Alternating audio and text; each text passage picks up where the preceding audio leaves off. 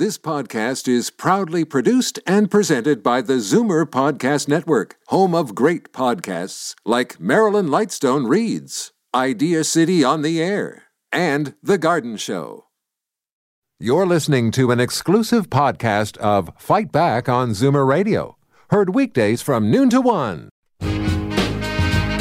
Now, Fight Back with Libby Znaimer on Zoomer Radio with guest host Jane Brown. Great to have you along on this Easter Monday. Libby is on vacation. She returns later in the week.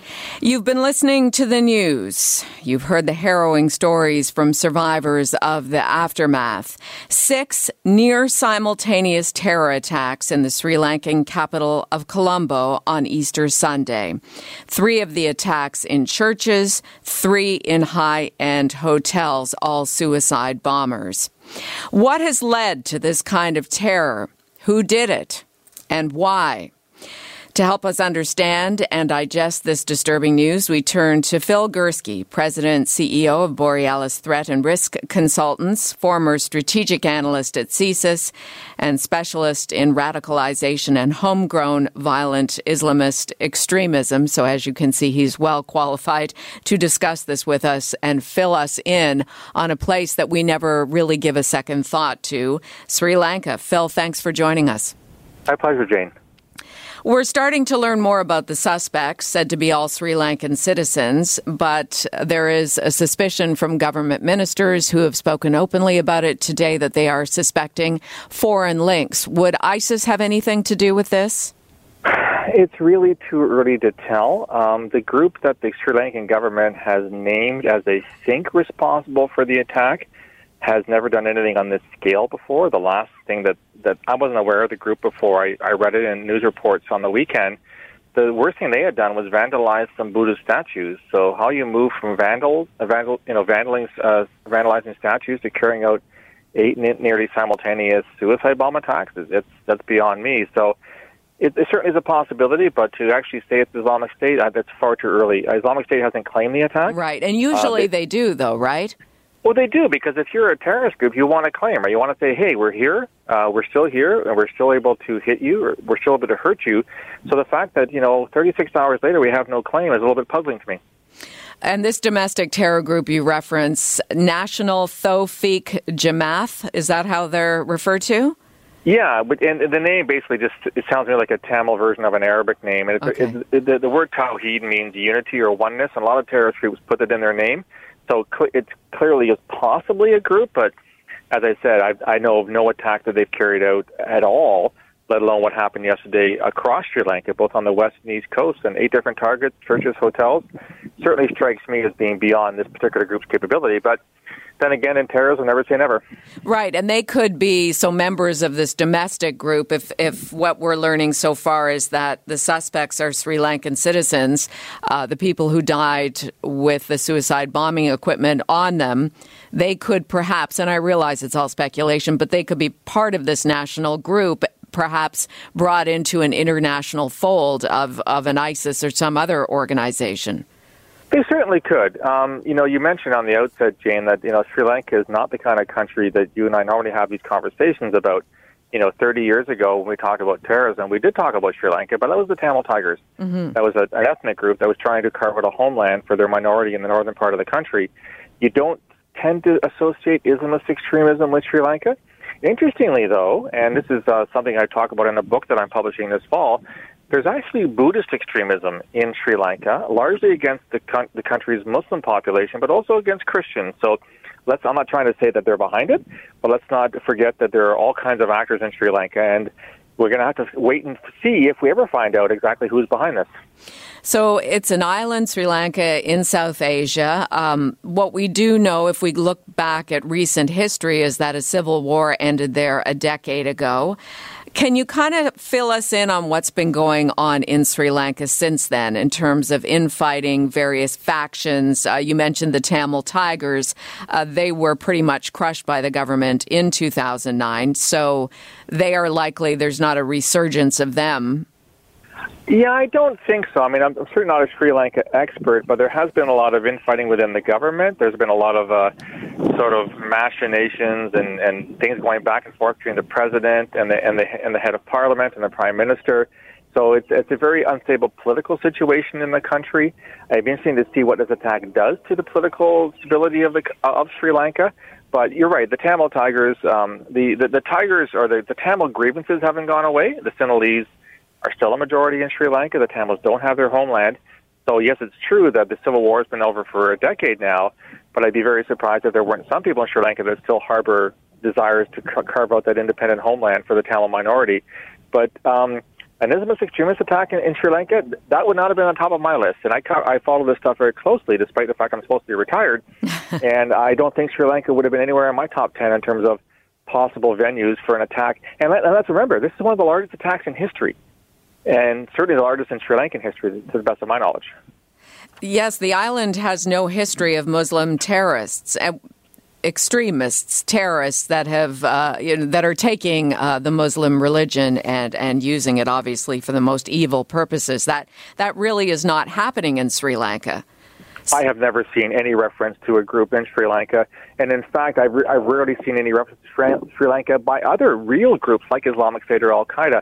You know, Jane, what happens is that these groups will call out violence against Muslims as a rationale for retribution. You certainly saw in the wake of Christchurch a month ago that Islamic State called for revenge against the Muslim victims from that far-right terrorist in New Zealand. But I'm not aware of any indigenous Islamist extremist group in Sri Lanka. The government is claiming this one group is out there. Again, I'd not heard of them before yesterday, but they certainly weren't in the top 10 of lethality, as far as I can tell. You're listening to Zoomer Radio's Fight Back. Jane for Libby and terrorism expert Phil Gursky here with us till about 1:15, and then we will change topics. But we brought Phil on not so much to have you call in and comment, but just to educate us as Canadians on the other side of the world about what is going on with global terrorism that feels like it's starting to affect more and more of us around the world, even though it's happening in places where many of us have never been and maybe will never be. We're being told by Global Affairs, Phil, that Canadians over there should exercise extreme caution. Would it be safe to say that Sri Lanka is not the place you should be looking up on Expedia to go travel to right now? Well, yes and no. Something similar happened. If you recall back in 2015, Jane, there was a massive series of attacks in Paris, in France, and then the government said, don't travel to France. And I said, well, actually, France is kind of the safest country on the planet the day after the Bataclan Theater attacks, right? Because there's a gazillion police in the streets, et cetera. I think this is almost like the cat's out of the bag, you know, the horse has left the barn. I can't give it any more metaphors here. I mean, it's kind of an easy thing for Global Affairs to say, and maybe there's other information to which neither you nor I have access that suggests there's something else going on out there, but you know, look, terrorism can happen anywhere. It's happened here in Canada. It happens obviously very frequently in Afghanistan, Somalia, Nigeria, Pakistan, etc. And it can happen in Sri Lanka. So as citizens, are we going to stop going to places where terrorism is possible? And then don't leave your basement. I don't mean to be dismissive of this, but terrorism is not limited to certain countries in the world. There's groups everywhere. We're seeing far-right groups now, and even here in Canada, who are capable of carrying out acts of violence. So I don't think we can decide that, well, only certain countries are going to be the ones to avoid, because on any given day, anything can happen. But here's the important part that your listeners have to realize. It can happen anywhere on any given day, but it probably won't. You shouldn't dictate your lifestyle based on what can happen as opposed to what will happen. And what about trends in the way that global terrorists are thinking? I mean, most notably would be 2001, the World Trade Towers. Now it seems like places of worship are becoming the chosen locations to attack. Well, and for the simple reason that they're easy targets. You don't tend to have a large armed presence outside a church, whereas, you know, a military base or a police station or, you know, a major city core might have an increased security presence, be it law enforcement or the military or whatever. You're not going to have that in a church or in a hotel necessarily. I've been to Sri Lanka recently, and I didn't see an overt security presence. That's obviously changed as of today in Sri Lanka, but how long can you keep that up for? There's only so many resources, so terrorists realize that, and they're going to attack places that are easy to attack. And we know that from the propaganda of groups like Al-Qaeda and Islamic State, they do encourage their followers to take out easy targets. You don't need to be a rocket scientist. You can drive a van into a plaza. Yeah. You can take a knife out and start stabbing people. We've seen attacks like that around the world. Following that advice, Jane. So, is it a trend? Well, it's getting harder to carry. I don't think you'll ever see a 9/11 on that scale ever again. I never say never, obviously, but it's going to be really hard. Whereas, a person with a machete or a person with a screwdriver, or a person in a van, as we saw in Toronto a year ago down Yonge Street, those types of things are any idiot can do them. Yeah, a year ago tomorrow. Idiots out there. Mm-hmm. The anniversary's tomorrow, right? Exactly, and we still don't know what that attack on Yonge Street was about. What was his motivation? We have some allegations, but I see nothing definitive as to why that man did what he did. So, was it terrorism? Was it hate? Was it something else? I don't know, and maybe we'll find out during the trial. But the point is that you don't have to be able to fly planes into buildings anymore. All you have to do is get behind a truck or walk down the street with a butcher knife and start lunging at people. That's what terrorism has become. And we know that terrorism is born in a lot of cases out of lack of education and poverty. People are easily brainwashed into being promised all kinds of things if they give up their lives in the name of something, perhaps who they worship. So you said you've been in Sri Lanka. Is there a lot of poverty there? Or how did the people live there? It is a fairly poor country, but I'm going to push back a little bit, Jane. Actually, research has shown that it's not just the poor and the uneducated people that do this. Certainly here in Canada, the vast majority of people that I dealt with when I was at CSIS were, in fact, university educated, and many of them had families. So we got to be careful at trying to profile these people. Okay. These people who do this, some of them certainly are mentally feeble. We've seen cases like that, especially in the Palestinian territories.